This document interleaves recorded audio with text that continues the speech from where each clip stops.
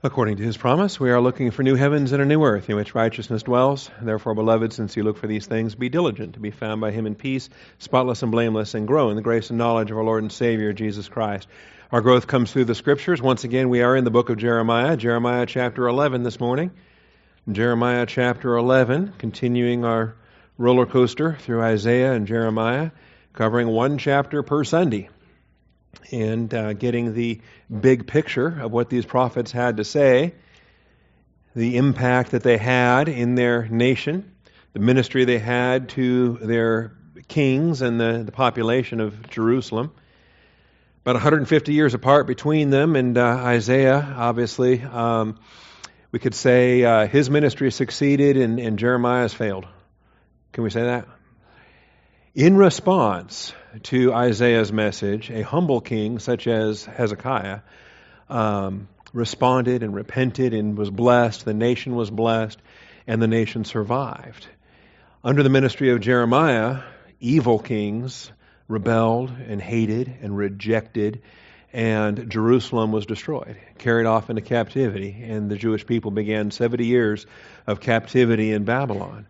And so the distinction there being the response on the part of the people, on the part of the king, and so forth, in the unfolding plan of God. And we cannot say that Isaiah succeeded and Jeremiah failed. They both were faithful to their ministries in their generation. And so having taught for 66 weeks in Isaiah and now 14 weeks or 11 weeks into Jeremiah, we got 52 total in this book. I cannot stand and tell you what the outcome will be or what will happen with the United States of America. I know whether it's an Isaiah circumstance or a Jeremiah circumstance, the believers of this flock will be equipped to keep our eyes on the Lord, to walk by faith, to trust in Him in any circumstance that He may call for a nation to endure. So I'm thankful for that. The word of the Lord which came to Jeremiah, the word which came to Jeremiah from the Lord, saying, "Hear the words of this covenant, and speak to the men of Judah, to the inhabitants of Jerusalem, and say to them, Thus says the Lord, the God of Israel, Cursed is the man who does not heed the words of this covenant, which I commanded your forefathers in the day that I brought them out of the land of Egypt, from the iron furnace, saying, Listen to my voice, and do according to all which I command you. So you shall be my people, and I will be your God." He brought them out of Egypt. He set before them a blessing and a curse. The blessing is not mentioned in this sermon, only the curse, because the day has come for God to show His faithfulness, as He promised to do, in cursing those that lived in defiance of His law. Before we get started, let's take a moment for silent prayer to make sure that we are humble to receive the word implanted that is able to save our souls. Shall we pray?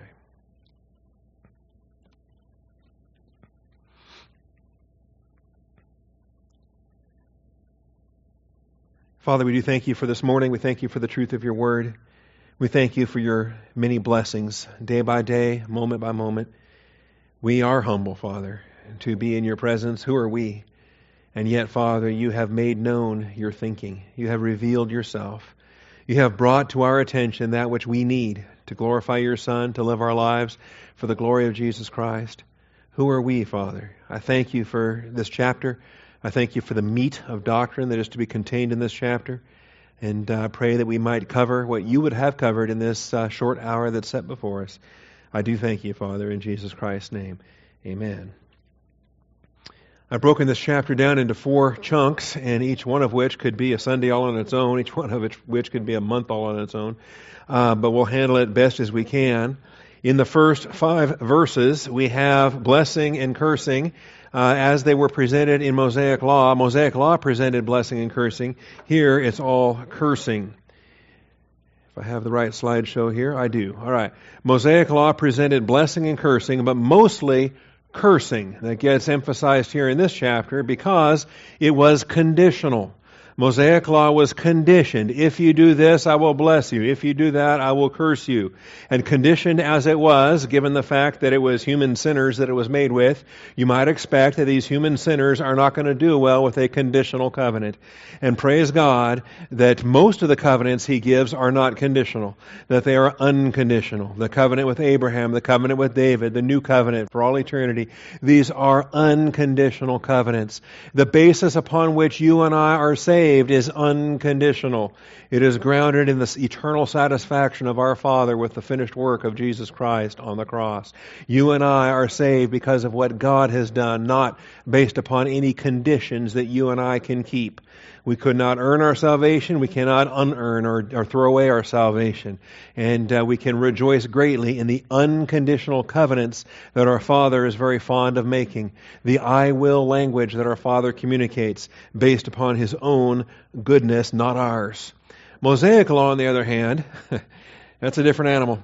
And on the day in which Israel was brought out of Egypt, He brought them through the Red Sea, He brought them to Sinai, and He gave them the law, and He laid before them the if you do's and the if you do's. All right? And the if you do's on the one hand are pretty good, and with a blessing attached. And if the do's on the other hand are awful, with cursing attached. And this is the nature of the conditional Mosaic law. It is a standard of human relative righteousness, a standard of perfection that no one can measure up to. And so the end result, of course, is going to be condemnation, making it obsolete and replacing it with Christ, as Christ is the end of the law for all who believe. And we can certainly understand that as New Testament believers. Judah is about to experience the faithfulness of the Lord through His promised cursing. And I want to stress that this morning. I want to stress that in our own divine discipline as we go through it. All right? We don't receive cursing in the church age, but we do receive divine discipline. He does discipline us. He chastises us as a father does his son. And so we want to understand if He's blessing us or if He's blessing us either way, but through the goodness or through the chastisement, it is a blessing to observe the manifest faithfulness of God. God is faithful to discipline. He would be faithless if He didn't discipline. And that's an important promise there as well. The faithfulness of our Lord. Sometimes when I talk about answered prayer, I like to stress it as a component of God's faithfulness. And I say, I will join you in that prayer. And together, you and I will observe how God chooses to show His faithfulness.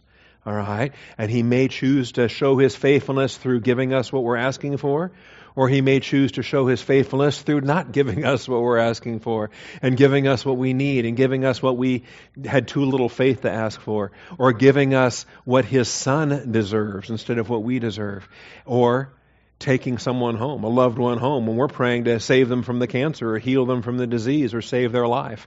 And the Father says, why would I do that? This is their promotion. This is their eternal glorification. I'm not going to prolong the time of their misery. I'm going to bring them home to glory. And so God, when He answers prayer, manifests His faithfulness. And in this, He points out to them, He says, your parents, your forefathers, and every generation in between, up to and including now you guys, the living generation is the worst one of all.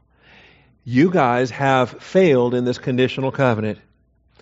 So, cursed is the man who does not heed the words of this covenant, starting with the Exodus generation and continuing to Jeremiah's audience.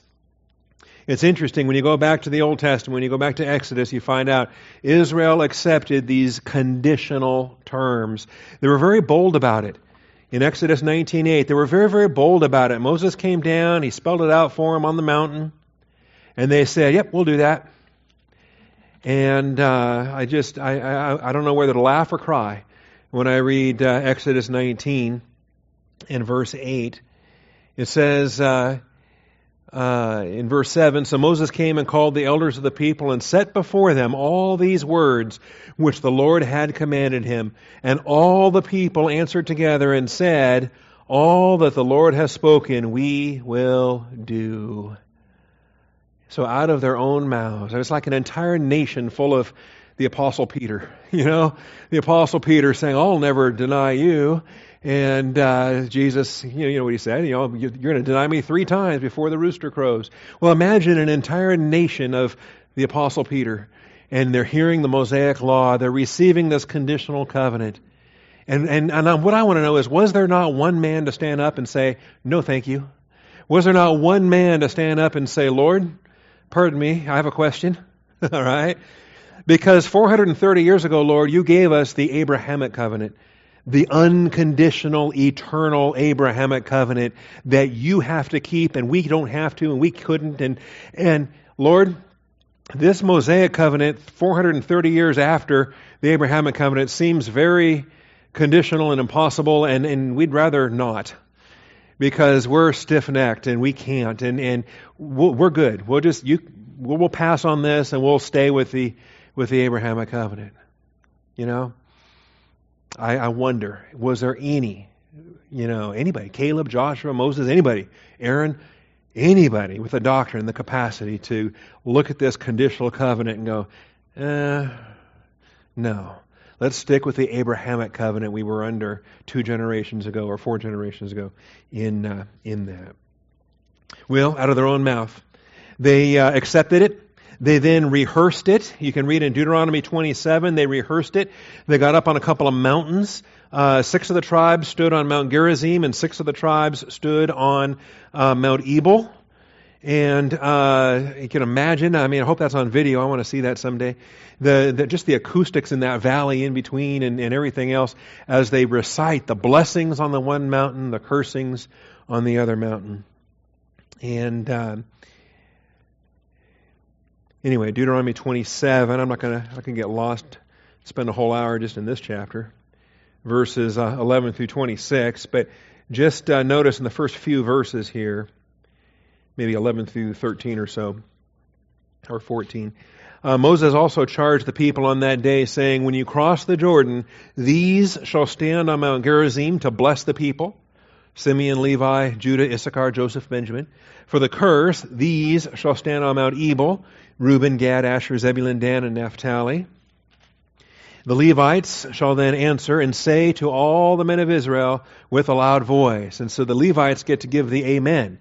And they get to start pronouncing these things. And so as you work your way through the rest of the chapter, you'll notice the verses all begin with cursed is, and the verses all end with amen, right? And all the people shall answer and say amen. And that's why, I like to wrap up our prayer meeting with that. And all of God's children said amen. And we have the corporate identity here. Well, in Jeremiah chapter 11, the only amen that's happening is Jeremiah himself. Jeremiah himself will give the amen message because the Lord is preaching cursed is, and the people don't want any part of it. The people are rejecting what Jeremiah has to say in today's class. So Jeremiah gives the amen. All right? And so through accepting the conditional terms, through rehearsing the blessing and cursing, through entering into the land on this covenant basis, on this covenant of works basis, Israel seals their Old Testament fate. And by virtue of the fact, of course, according to Romans 8, verses 3 and 4, the law is useless. It was designed useless. All right? Some things have a designed obsolescence, meaning that eventually down the road they will be obsolete. I believe Mosaic law was obsolete the day it was given. That the design obsolescence was from its inception. That from the get-go it was designed to not be the permanent eternal operation that you and I have today in grace. All right? Christ is the end of the law for all who believe. The law was a tutor. The law was a tutor to lead Israel to Christ in the aspects there. Let me bring up Romans 8 for you here. Romans 8, verses 3 and 4. We taught a series in Romans a while back. I recommend it. It's sitting there under completed studies on the website, minding its own completed studies business. Romans chapter 8. See, I changed that up a little bit there. Last week, by the way, I was a guest speaker at Corpus Christi Bible Church, and I realized pretty early in the hour, I had 2 hours there, but I realized very early in the first hour that none of these people had heard any of my jokes or my stories or any of my illustrations or any of my... I had complete freedom for 2 hours to just talk about MP3 business and all kinds of things. All right. Romans 8 in verse 3. For what the law could not do, weak as it was through the flesh. Biggest problem with the law is you had all those sinners. And the flesh just kept getting provoked. The law would say, thou shalt not covet, and the flesh would go, ooh, let's covet. So what the law could not do, weak as it was through the flesh, God did, sending his own Son in the likeness of sinful flesh, and as an offering for sin, he condemned sin in the flesh. That's why the true humanity of Jesus Christ is vital. He identified with us. He operated in humanity. The angel of the Lord couldn't have done this. The Holy Spirit couldn't have done this. God the Father couldn't have done this. But the God-man, Jesus Christ, God the Son, came in the flesh, true humanity, and he kept the law, so that the requirements of the law might be fulfilled in us, who do not walk according to the flesh, but according to the Spirit. What a blessing we have in the church age to walk in Christ, to walk by means of the Holy Spirit, so that we don't become a bunch of law keepers, we become law fulfillers. The requirements of the law are fulfilled in us as we are in Christ. What a blessing. And then this aspect of cursing. We don't have to fear this curse any longer because Jesus Christ became a curse. He became a curse to redeem us from the curse. And for this, I would point you to our Galatians series, which is not in the completed studies portion of the website. It is an ongoing series, which means getting up early on Sunday, which means being here first hour, which means coming on Wednesday night. The Galatians series is highlighting this, that Jesus Christ became a curse. Galatians chapter 3. And what a delight this is to consider. He became a man to redeem mankind. He became a curse to free us from the curse. He became sin to pay for our sins. Everything that he became in the will of the Father delivered us in such a powerful way. Galatians 3:10, as many as are the works of the law are under a curse, for it is written, cursed is everyone who does not abide by all things written in the book of the law to perform them. All things.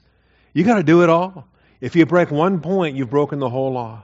You have to keep every single point perfectly, 100%, all day, every day, your entire life. That's 613 commandments all day, every day. And if you break one time, you have violated the law. Now that no one is justified by the law before God is evident, for the righteous man shall live by faith. However, the law that is not of faith, on the contrary, he who practices them shall live by them. Christ redeemed us. Verse 13, Christ redeemed us from the curse of the law, having become a curse for us. As it is written, cursed is everyone who hangs on a tree. And so thankfully, Jesus Christ became the curse, that he can then become the blessing, in order that in Christ Jesus, the blessing of Abraham might come to the Gentiles. See, if he doesn't become the curse, he can't become the blessing. That's so vital to understand. Anyway, there's more on that in the Galatians series. The Exodus generation. As we move past verse 5 and we get to verses 6 and following now, let's look at verse 6, 7, and 8. Verses 6, 7, and 8. Back to Jeremiah 11. Are you with me? All right. And the Lord said to me, proclaim all these words in the cities of Judah, in the streets of Jerusalem, saying, hear the words of this covenant and do them. For I solemnly warned your fathers in the day that I brought them up from the land of Egypt, even to this day, warning persistently, saying, listen to my voice. Yet they did not obey or incline their ear, but walked each one in the stubbornness of his evil heart. Therefore I brought on them all the words of this covenant, which I commanded them to do, but they did not do it. All right, so beginning with the Exodus generation, and every generation to this day, they have not obeyed or inclined their ear. The Exodus generation is repeatedly utilized as a warning to future generations. The Exodus generation. That's why I think it's marvelous that so many movies are made. That you got the Ten Commandments, and you've got Cecil B. DeMille's, the Charlton Heston version, and I guess there's some modern versions. I don't pay attention to those. But I like the fact that the Exodus is so portrayed. The Bible uses the Exodus has such a theological picture. It speaks of our redemption. It speaks of bondage and then freedom, and freedom in a way that only God can do. Man cannot part the Red Sea. Man cannot save us from the bondage to sin, right? And so coming through the Red Sea is a one-way exit from bondage. The waters came crashing down. Nobody went back to Egypt, ever. The Exodus generation pictures our eternal security. When you get saved, when you are redeemed out of the slave market of sin and you become a believer in Jesus Christ, it's like the Red Sea comes crashing down behind you. And no one goes back. There is no loss of salvation ever. And the aspects of it there. And so we have the Exodus generation utilized as a warning repeatedly. Every generation gets this warning. Moses used the Exodus generation when he warned their children. What we call the wilderness generation. That's the children of the Exodus generation. Everybody that was under 20 when they walked through the Red Sea, or maybe not even born yet when they walked through the Red Sea. All right? If they were 20 or under, or not present at the Red Sea, we call that the wilderness generation. They would then live the 40 years in the wilderness. They would enter into the land of Canaan. So we have the Exodus generation, the wilderness generation, and then the conquest generation in that. Well, when you go to Deuteronomy 1, you see Moses giving a warning. And he says, "Today, if you will hear my voice, do not harden your hearts." Or words to that effect, that then get used by David when he writes Psalm 95. Now, David is 400 years later. David's in basically 1000 BC. He's writing the Psalms. He's warning his generation. And what's he saying? He uses the Exodus generation as his pattern, as his paradigm.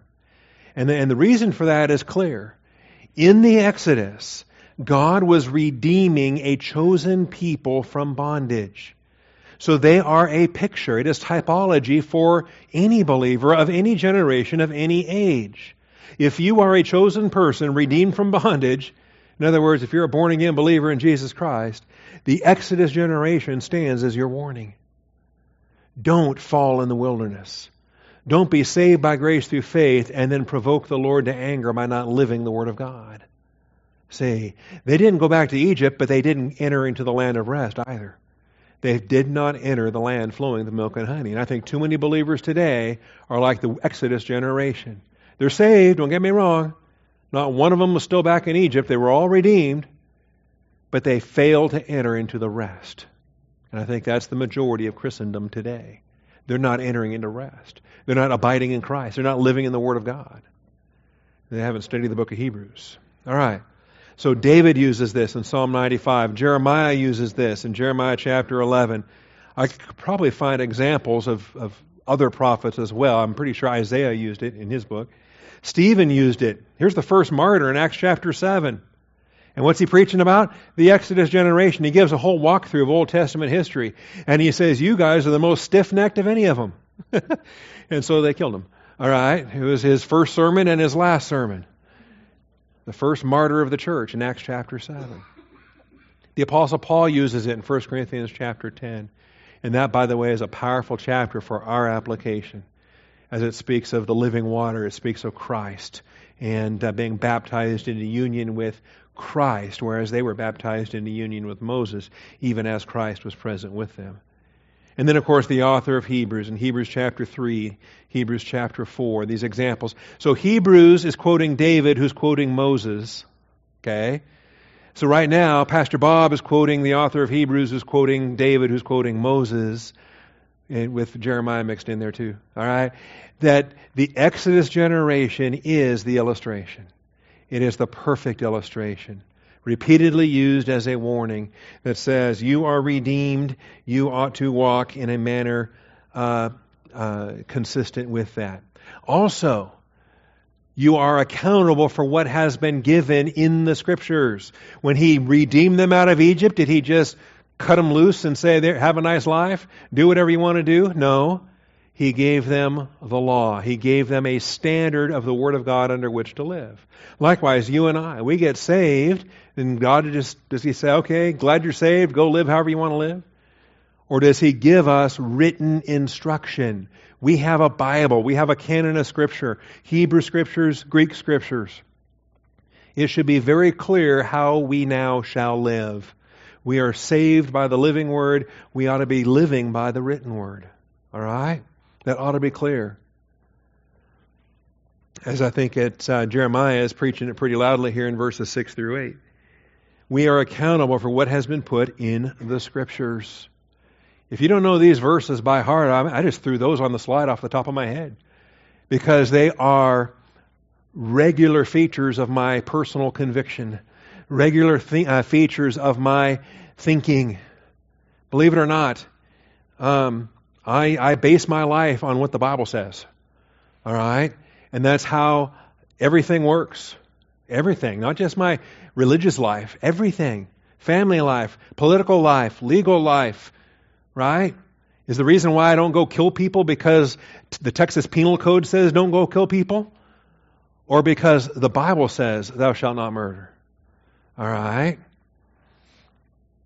We are accountable for what has been put in the Scriptures. Deuteronomy 29:29, Gary Williams' favorite verse back in the day. The secret things of the Lord belong to God, but the things revealed belong to us and our children forever.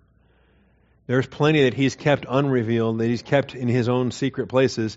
But if He's revealed it, if He's put it in the Scriptures, then I'm accountable and my children. I need to train that next generation. They are accountable for what's been put in Scriptures. Likewise, Acts 17:11, the noble-mindedness of the Bereans. They searched the Scriptures to see if these things are so. The Apostle Paul came to town. He taught them doctrine.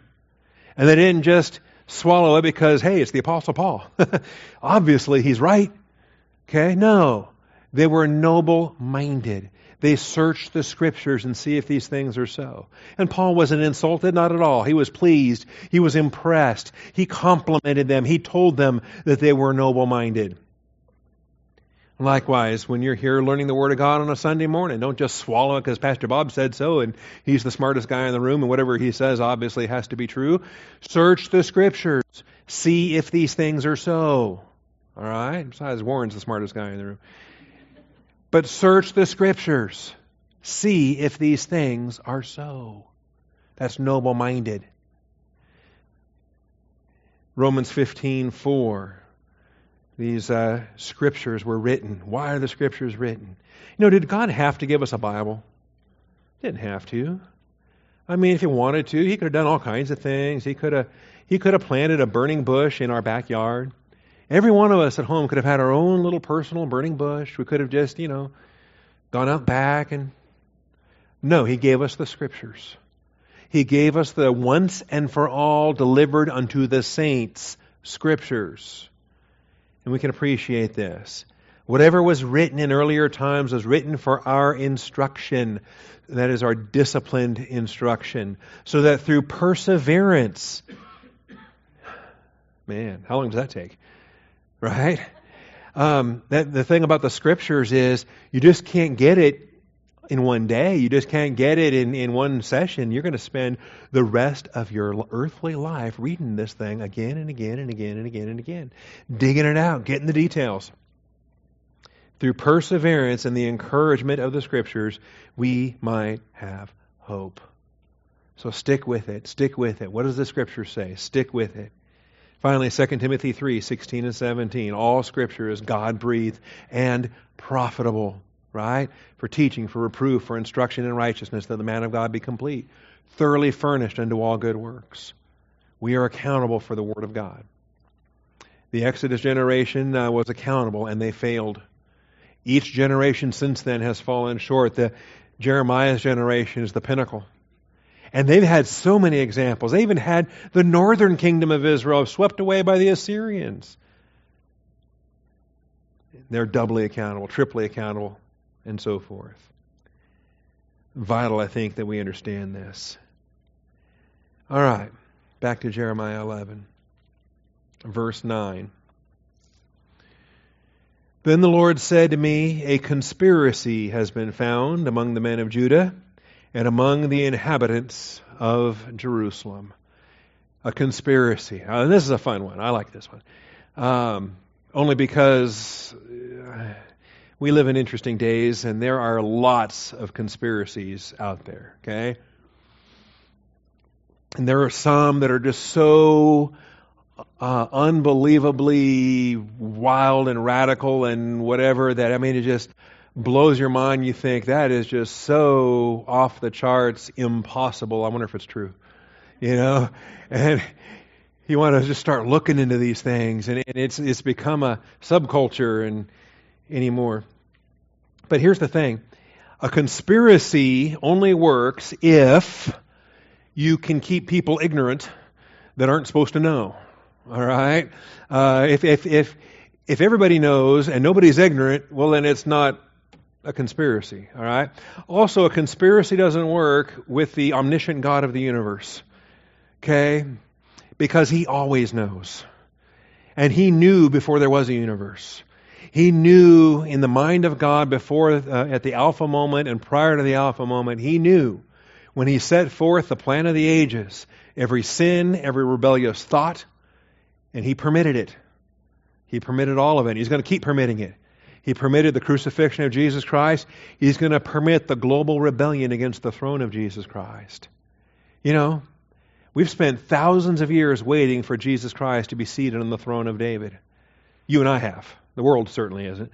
They're in no hurry to get to the Davidic throne being seated by David. But we've spent now thousands of years thinking, thy will be done, thy kingdom come on earth as it is in heaven. We can't wait for the day that Jesus is seated on the throne of David in Jerusalem, right? That to us is a positive thing.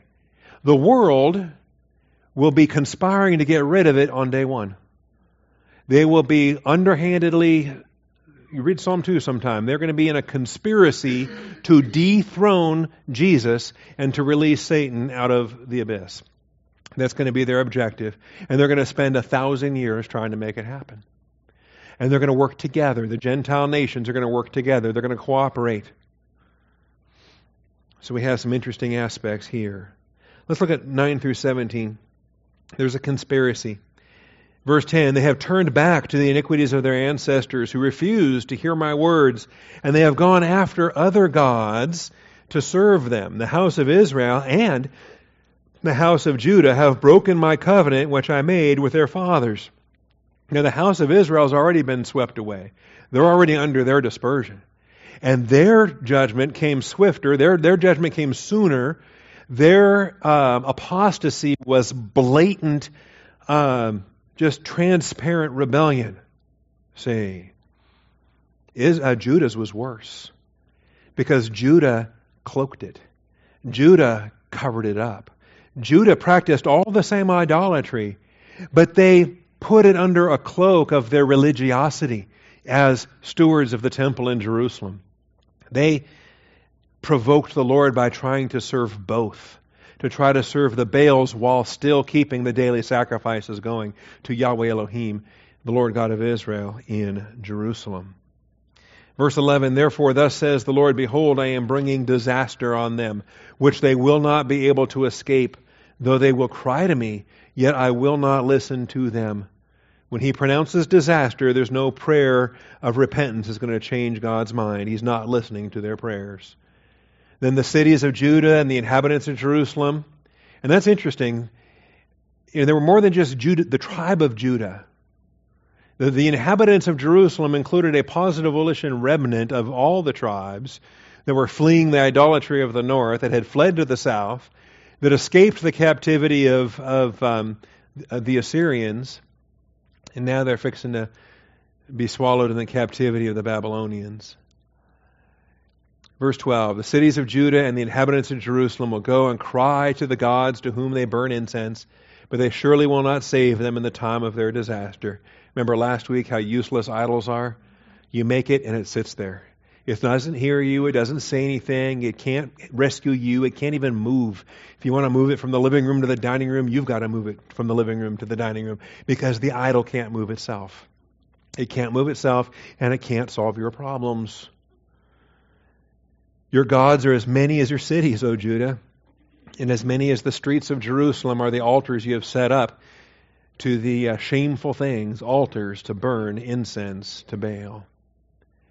And it's quite an indictment here that we have to the house of Israel and the house of Judah, and the contrast between the two I find interesting here as well. Your gods are as many as your cities. There is such a tongue-in-cheek insult there. On the one hand, it seems like it's polytheism, right? I mean, it's just multiple gods. You've got all kinds of gods. Gods everywhere. Everywhere you look, there's a god. In which case, if everybody's a god, nobody's a god, right? Everywhere you look, there's a god here, a god there. Everywhere, a god. And there's just it's the one true God of the universe is mocking them in that statement. But then, on the other hand, the insult comes because the number of their cities is dwindling. They have less and less and less cities as the judgment keeps coming. I mean, the northern 10 tribes are completely gone, and the final 2 tribes are piece by piece by piece being taken away. They have fewer cities. And so it's like a tongue-in-cheek insult here where Yahweh is saying, you're running out of gods, right? You're running out of cities. You're running out of gods. And so forth. I think it's interesting to study this in terms of conspiracy and how good it is, or how good it's not. Mosaic law, defiance of Mosaic law was expressed by means of a conspiracy. In Jeremiah's generation, Yahweh calls it a conspiracy. And when the bubble is popped, you're keeping a secret, and then somebody comes up to you and says, "Hey, can you keep a secret?" And you're a little, well, what do you mean? And then they whisper it to you, and you realize that's not such a secret anymore, is it? I mean, that's a secret I was keeping. Who knows this thing anyway, right? So when Yahweh says, "I am announcing to you a conspiracy," He's unmasking it. He's unfolding it. He's demonstrating how useless it is and how swiftly the judgment is coming. And so the contrast between open defiance and this feigned obedience. Write this down. Feigned obedience. If you feign something, it means you're faking it, right? Feigned obedience. Another word for feigned obedience is disobedience, right? But you actually have the temerity, the audacity to attempt to pull one over on God, right? Just how stupid do you think He is? He is way ahead of you. He saw this coming. You can fool a spouse, you can fool a pastor, you can fool a human being. You're not fooling God. And so you can present yourself as this, Bible-thumping, Jesus-loving churchgoer. God knows, all right? God knows what's real and what's an act. If you're trying to impress somebody you're dating, or if you're trying to impress somebody you want to marry you, or whatever, God knows. Of course, open defiance is judged, and 150 years prior to Jerusalem's destruction, the northern kingdom was swept away. The northern kingdom never even tried. From Jeroboam, right from day one, the northern kingdom was birthed with 2 golden calves. It's like Jeroboam looked back to Aaron and the golden calf of Exodus and said, "Okay, Aaron, I'll double you. Right? I'll see your golden calf and I'll raise you a second golden calf." And he puts up 2 golden calves, and they become Baal worshipers on day 1 of the northern kingdom. They never even tried. And it was a horrible feature in the eyes of the northern kingdom that too many Jews from the north were getting all religious and going down to Jerusalem to worship Yahweh Elohim. And the northern idolatry was having trouble with that, see. So open defiance, obviously, that's judged. But feigned obedience, this is also likewise condemned. And I would stress these passages here for feigned obedience. And I would encourage you, if you ever want to do some interesting studies, take a look at these and think of them in view of the coming millennium of Jesus Christ. Many of them are historical as they apply to David, but they are also a typology, and they point ahead to Jesus in the millennium. So Psalm 18:44 with a feigned obedience. This is Davidic, Psalm 18. And he had victory. I mean, David, man, Saul killed his thousands. David killed his tens of thousands. David was practically unstoppable on the battlefield. If David was going to war, the other side was about to lose. That's just how David was. And the armies that he led. So in Psalm 18, let's see, verse 43, you have delivered me from the contentions of the people. You have placed me as the head of the nations. A people whom I have not known serve me. As soon as they hear, they obey me. Foreigners, and here's our word, foreigners, you might say submit to me, or you might have a footnote there that says that they deceive me. The verb is to deceive. It's give a feigned obedience. To give a feigned obedience. And this is like a passive-aggressive, not really obeying. All right? This is like a child that sort of obeys or puts on a show like they're obeying, but in their heart they're not, and they're doing the bare minimum, and they're going to get out of it if they can, because they don't want to do what their parents are telling them to do, right? Or some of the redefinitions of submission in our generation as they've redefined hupotasso for the postmodern feminist evangelicals. And so wives under the redefined submission can feign obedience. Boy, there's a whole Sunday's worth of preaching right there. Feigned obedience. And David was a prophet. He knew it. He knew that they're bringing their tribute, but they're just gritting their teeth and waiting for David to die so that they can rebel again. Okay? And many do in Solomon's lifetime. Many do in Rehoboam's lifetime. More and more and more start fading away after the death of David. Now, we look at this historically, but we also understand prophetically. Is this only David talking historically, or is this Jesus, the son of David, the greater son of David in a millennial context? Because he's going to conquer at Armageddon. He's going to conquer at Second Advent. And he is going to bring Gentiles under bondage, and they will bring tribute. And to start with, for the 1,000 years, they're all going to be believers, but as the years go by, you'll have more and more unbelievers. And as years go by, you're going to have more and more carnal believers who are going through the motions. They're submitting at the Feast of Tabernacles because they have to, but they're not going to want to. And so when the final rebellion comes, the numbers demanding Satan's release are like the sand on the seashore. And the Gentiles are going to be sick and tired of Jesus Christ on the throne. Can you imagine? I mean, I can. Sure. I mean, we have a president, and we're ready for a new one after 4 years, and we're really ready for a new one after 8 years, or we're really ready for whatever, right? We're so fickle. Can you imagine having a king for 1,000 years? Imagine that. That boggles the mind. Anyway, that's Psalm 18. We've got Psalm 66 next. Maybe I need to change my illustration. When I was in Uganda, Steve Arnold and I went to Uganda, and they have a president they've had since the 1970s, I think. He's the same guy. He keeps getting elected over and over and over again. And they love him. In fact, our driver, great Christian kid that was driving us, he's the only president this driver's ever known. His whole life he's been president of Uganda. And basically his campaign, his reason for being president is that he's not Idi Amin. Okay? And since he's not Idi Amin, he's popular. And they love him. They view him as the savior, the person who's not Idi Amin. And they keep, every hotel you go to, everywhere, his picture's up on the wall. It's just amazing. And so it's a pretty easy political contest. You just put your picture up there and say, I'm not Idi Amin, and they vote for him.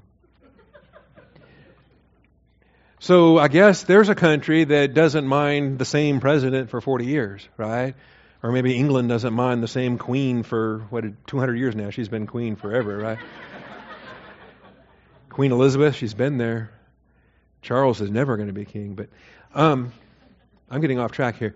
Jesus will be on his throne for 1,000 years, and the Gentiles are going to be gnashing their teeth. They want him gone. And we see glimpses of it prophetically in the Psalms, and then we see it spelled out in the prophets and in the New Testament. Psalm 66:3, say to God, how awesome are your works. Because of the greatness of your power, your enemies will give feigned obedience to you. All the earth will worship you and will sing praises to you. But some of them won't mean it. Okay? Some of them will not mean it. But all the earth will worship you and sing praises to you. They will sing praises to your name. Come, see the works of God, who is awesome in his deeds towards the Son of Man. Come and see. He turned the sea into dry land.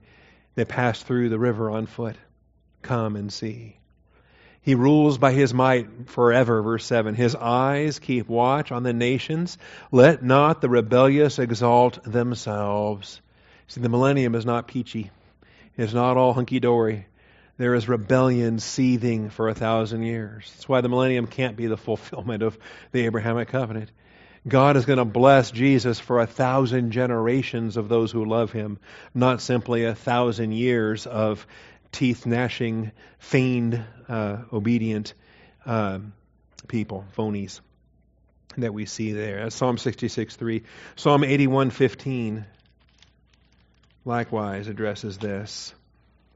Those who hate the Lord would pretend obedience to him. It's the same verb in all these verses. Those who hate the Lord would pretend obedience to him, and the time of punishment would be forever. He puts up with it only so long, and then it's done. Heaven and earth flee away from his presence, and the great white throne judgment will then convene, and all rebellion will be cast into the lake of fire. And so those Psalms should not be surprising, given that Moses actually included this in Deuteronomy. Moses included this in the law. As Moses was getting ready to die, in Deuteronomy 33:29, he mentioned this. Moses had seen the Exodus generation, the wilderness generation. He's watching the conquest generation getting ready to follow Joshua and step across the Jordan River. And he says, 33:29, Blessed are you, O Israel, who is like you, a people saved by the Lord, who is a shield of your help and the sword of your majesty.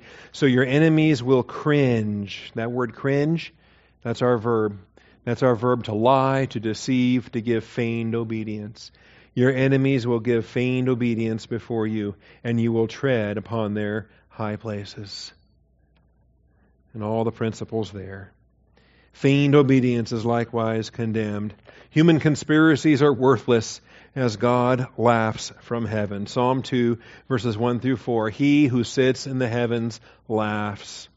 I mention it many times. I think of it daily. God is in heaven and he's laughing. And, you know, I should pay attention to this more frequently. I should adopt this as my attitude instead of watching the news and getting all worked up. You know, watching the news and seeing some transgender pervert get appointed to a government office to become a leader of the faith-based advisory council to the president as some, you know, mentally ill, deranged, deviant. Okay? But deviancy has been redefined. And now the only deviancy is the only perversion is the judgmentalism of the Bible thumpers telling sin that sin is sin and so forth. He who sits in the heavens laughs. Why are the nations in an uproar and the peoples devising a vain thing?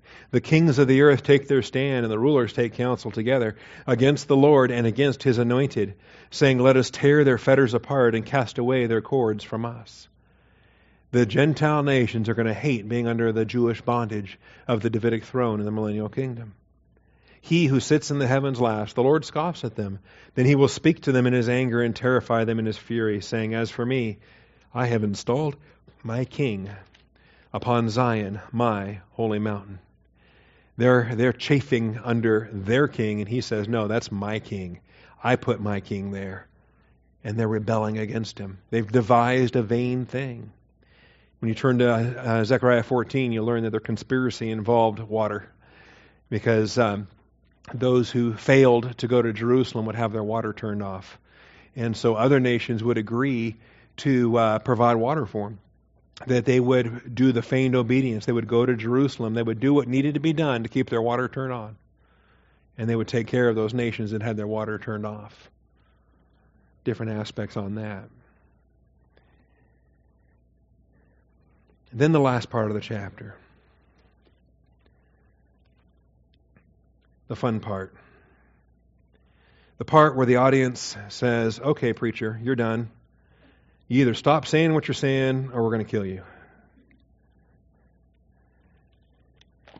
All right. Another conspiracy. Well, in between comes some warnings. God tells Jeremiah again, don't pray for this people. Don't lift up a cry of prayer for them. It's the second time he's had to tell him not to quit praying for the Jews. Why does he keep telling Jeremiah to quit praying? Quit praying, quit praying. I think it's because Jeremiah kept disobeying and praying anyway. But I will not listen when they call to me because of their disaster. Oh, there's so much doctrine in verses 15 and 16. There's the olive tree and the blessings there. Well, verse 17, the Lord of hosts who planted you has pronounced evil against you because of the evil of the house of Israel and of the house of Judah, which they have done to provoke me by offering up sacrifices to Baal. All right. Moreover, the Lord made it known to me, and I knew it. Then you showed me their deeds. And so the Lord lets Jeremiah in on the conspiracy and tips him off to it. And then he tells him about another conspiracy. He says, guess what? There's plots against you. There's not only do they hate the Lord and they're defying the Mosaic law, they hate Jeremiah. And they want Jeremiah to stop preaching. When you look down to verses 18 through 23, we see this here. Verse 21, thus the Lord, therefore thus says the Lord concerning the men of Anathoth. Remember who they were? That's Jeremiah's hometown. He was born in Anathoth. The men of Anathoth are Levites that aren't allowed to be Levites. They are under the discipline of Eli, and they can't serve in the temple. Jeremiah is of those priests. They can't serve as a priest. His own kinsmen, his own tribe, his own clan, the men of Anathoth, who seek your life, saying, do not prophesy in the name of the Lord, so that you will not die at our hand. You quit preaching Yahweh, or we're going to kill you. Say. And I know in previous years, Ralph Braun was under a death threat in Brookings, Oregon, and Colonel Thiem was under a death threat for a time in Houston. And to my knowledge, I've never been under a death threat, but who knows if those days are coming. All right. All I've had is the ridiculous little brochures in the parking lot, the Beware Pastor Bob pamphlets that you found under your windshield wipers that day. All right. But these men of Anathoth quit prophesying in the name of the Lord, so you will not die at our hand. Therefore, thus says the Lord of hosts, behold, I'm about to punish them. The young men will die by the sword, their sons and daughters will die by famine, and a remnant will not be left to them, for I will bring disaster on the men of Anathoth, the year of their punishment. All right. Until that year comes, there can be a remnant. Until that year comes, there can be repentance. But now that this year has arrived, it's the year of their punishment, and there is no escape. But Jeremiah becomes a type of Christ in this, as his brethren plot against him. He becomes a type of Christ in such a remarkable way, hated by his brethren, rejected in terms of his message, the attempt to put him to death. So many of these things become prototypical of Jesus and his earthly ministry and his earthly life. Notice the language of a lamb to the slaughter he talks about here. If I back up to verse 19. So he learns about the conspiracy, the national conspiracy against Yahweh, the personal conspiracy against Jeremiah. And the Lord made it known to me, and I knew it. Then you showed me their deeds. But I was like a gentle lamb led to slaughter. And I did not know that they had devised plots against me, saying, let us destroy the tree with its fruit, and let us cut him off from the land of the living, that his name be remembered no more. And so here's this language, the lamb that's led to the slaughter. And what a privilege Jeremiah has to be an imitator of Jesus Christ in that regard. Oh, but O Lord of hosts, and look what he does. He leaves himself in the hands of God. O Lord of hosts, who judges righteously, who tries the feelings in the heart, let me see your vengeance on them, for to you have I committed my cause. Did Jeremiah take matters in his own hands and go inflict vengeance himself? No. Vengeance is mine, saith the Lord. I will repay. And Jeremiah calls upon the Lord to do what he said he would do. He said, Lord, you're the God of vengeance. You repay. You repay them, but you do so as you see fit, not as I tell you to do. Okay? I think all too often we try to couch our vengeance motivation in religious language, and so we tell God to inflict his vengeance, and then we tell him who, what, where, when, why, and how, and all the details, and the timetable is likely now, and things like that, right? And we dislike the fact that he's so patient, and that he's delaying, and that he's so long-suffering. And Lord, if you wait too much longer, that person might repent, and then they'll get saved, and then you can't blast them, because their sins will be forgiven. That would just, we have this Jonah attitude, right? All mad because Nineveh repented. All right. So Jeremiah becomes this type of Christ. And this is only the first. We're going to see him used and abused and misused and thrown down pits and wells and everything. This is just we're still early in the book. He could save his life by not preaching. Instead, he entrusted himself to the Lord. And I think that's a pattern. We better learn that pattern. What happens when the day comes and we're told to stop preaching? When we're told, well, you can keep preaching, but there are certain topics that are hate speech, and if you go there, we'll shut you down. If you go there, then you're not a preacher, you're now a hater, and you're going to go to prison. You can have certain parts of your Bible, but if you preach these other parts, it's not tolerated. You can believe what you want to believe, but you can't preach it. When's that day coming? We're getting close. It's already happening in Canada and some other places. Okay? So he could save his life by not preaching. Well, do you love your soul more than... What did Jesus say about laying down your life? And if you love me more than these? And then if you love your life or hate your life in comparison? Okay, there's a lesson there. And Jeremiah had great victory here. In fact, the typology was so striking that in Jesus' own day, some of them thought maybe he was Jeremiah that had come back. Matthew 16:14, Jesus said, who do the people think I am? And they said, well, some think you're John the Baptist, some think you're Elijah or Jeremiah or one of the prophets. Why would they think he was Jeremiah returned? Because Jeremiah was such a type of Christ. Hated, rebelled, attempted murder, all these things. Such a type of Christ. To me, that's high praise for Jeremiah. If the people think Jesus is Jeremiah returned, that says a lot about Jeremiah and his character in his day and age. Indeed, the man of sorrows was quite like the weeping prophet. And you can find the passages, the imagery as it relates to this man of sorrows. The language of Isaiah 53. I wanted to save myself more time for this slide, and I didn't quite get there, but that's all right. Isaiah 53.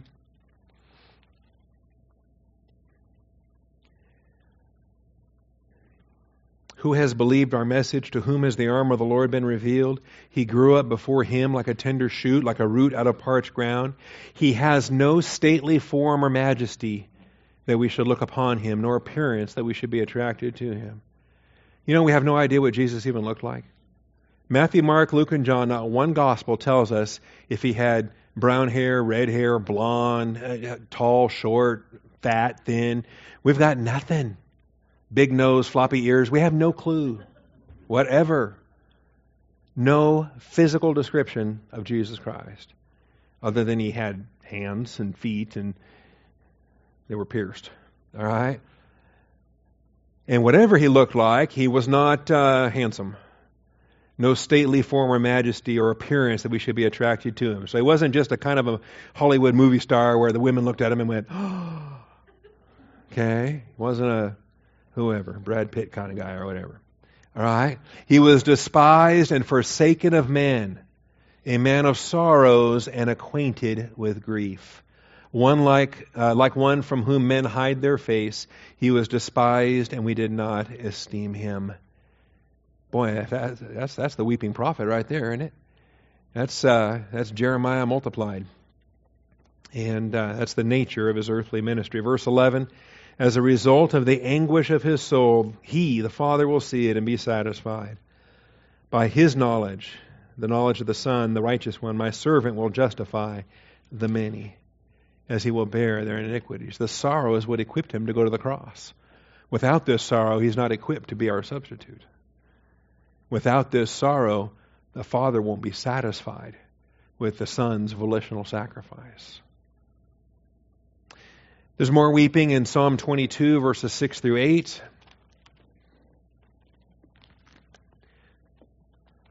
Psalm 22, written by David 1,000 years ahead of time, but the very words of Jesus on the cross. I am a worm and not a man, a reproach of men and despised by the people. All who see me sneer at me. They separate with the lip. They wag the head, saying, commit yourself to the Lord. Let him deliver him. Let him rescue him, because he delights in him. They taunt the very grace provision for Jesus to endure. They wanted Jeremiah dead. Jeremiah entrusted himself to the Lord. They want Jesus dead. Jesus entrusts himself to the Lord. He's hanging on a cross, and these mockers are saying, oh, entrust yourself to the Lord. If he loves you, he'll get you down from there. And he stayed there. He didn't come down. Hebrews 5:7. Maybe some of these aren't as well known as others, but I like them. Hebrews 5:7. In the days of his flesh he offered up both prayers and supplications with loud crying and tears to the one able to save him from death. Able to, but choosing not to. Is it possible to let this cup pass by me? Nevertheless, not my will, but thine be done. He prayed to the one able to save him from death, and he prayed to the one who insisted that he go through with it. He was heard because of his piety. Although he was a son, he learned obedience from the things which he suffered. And having been made perfect, he became to all those who obey him the source of eternal salvation. Without the suffering, without Gethsemane, there is no Golgotha. Finally, 1 Peter 2:23.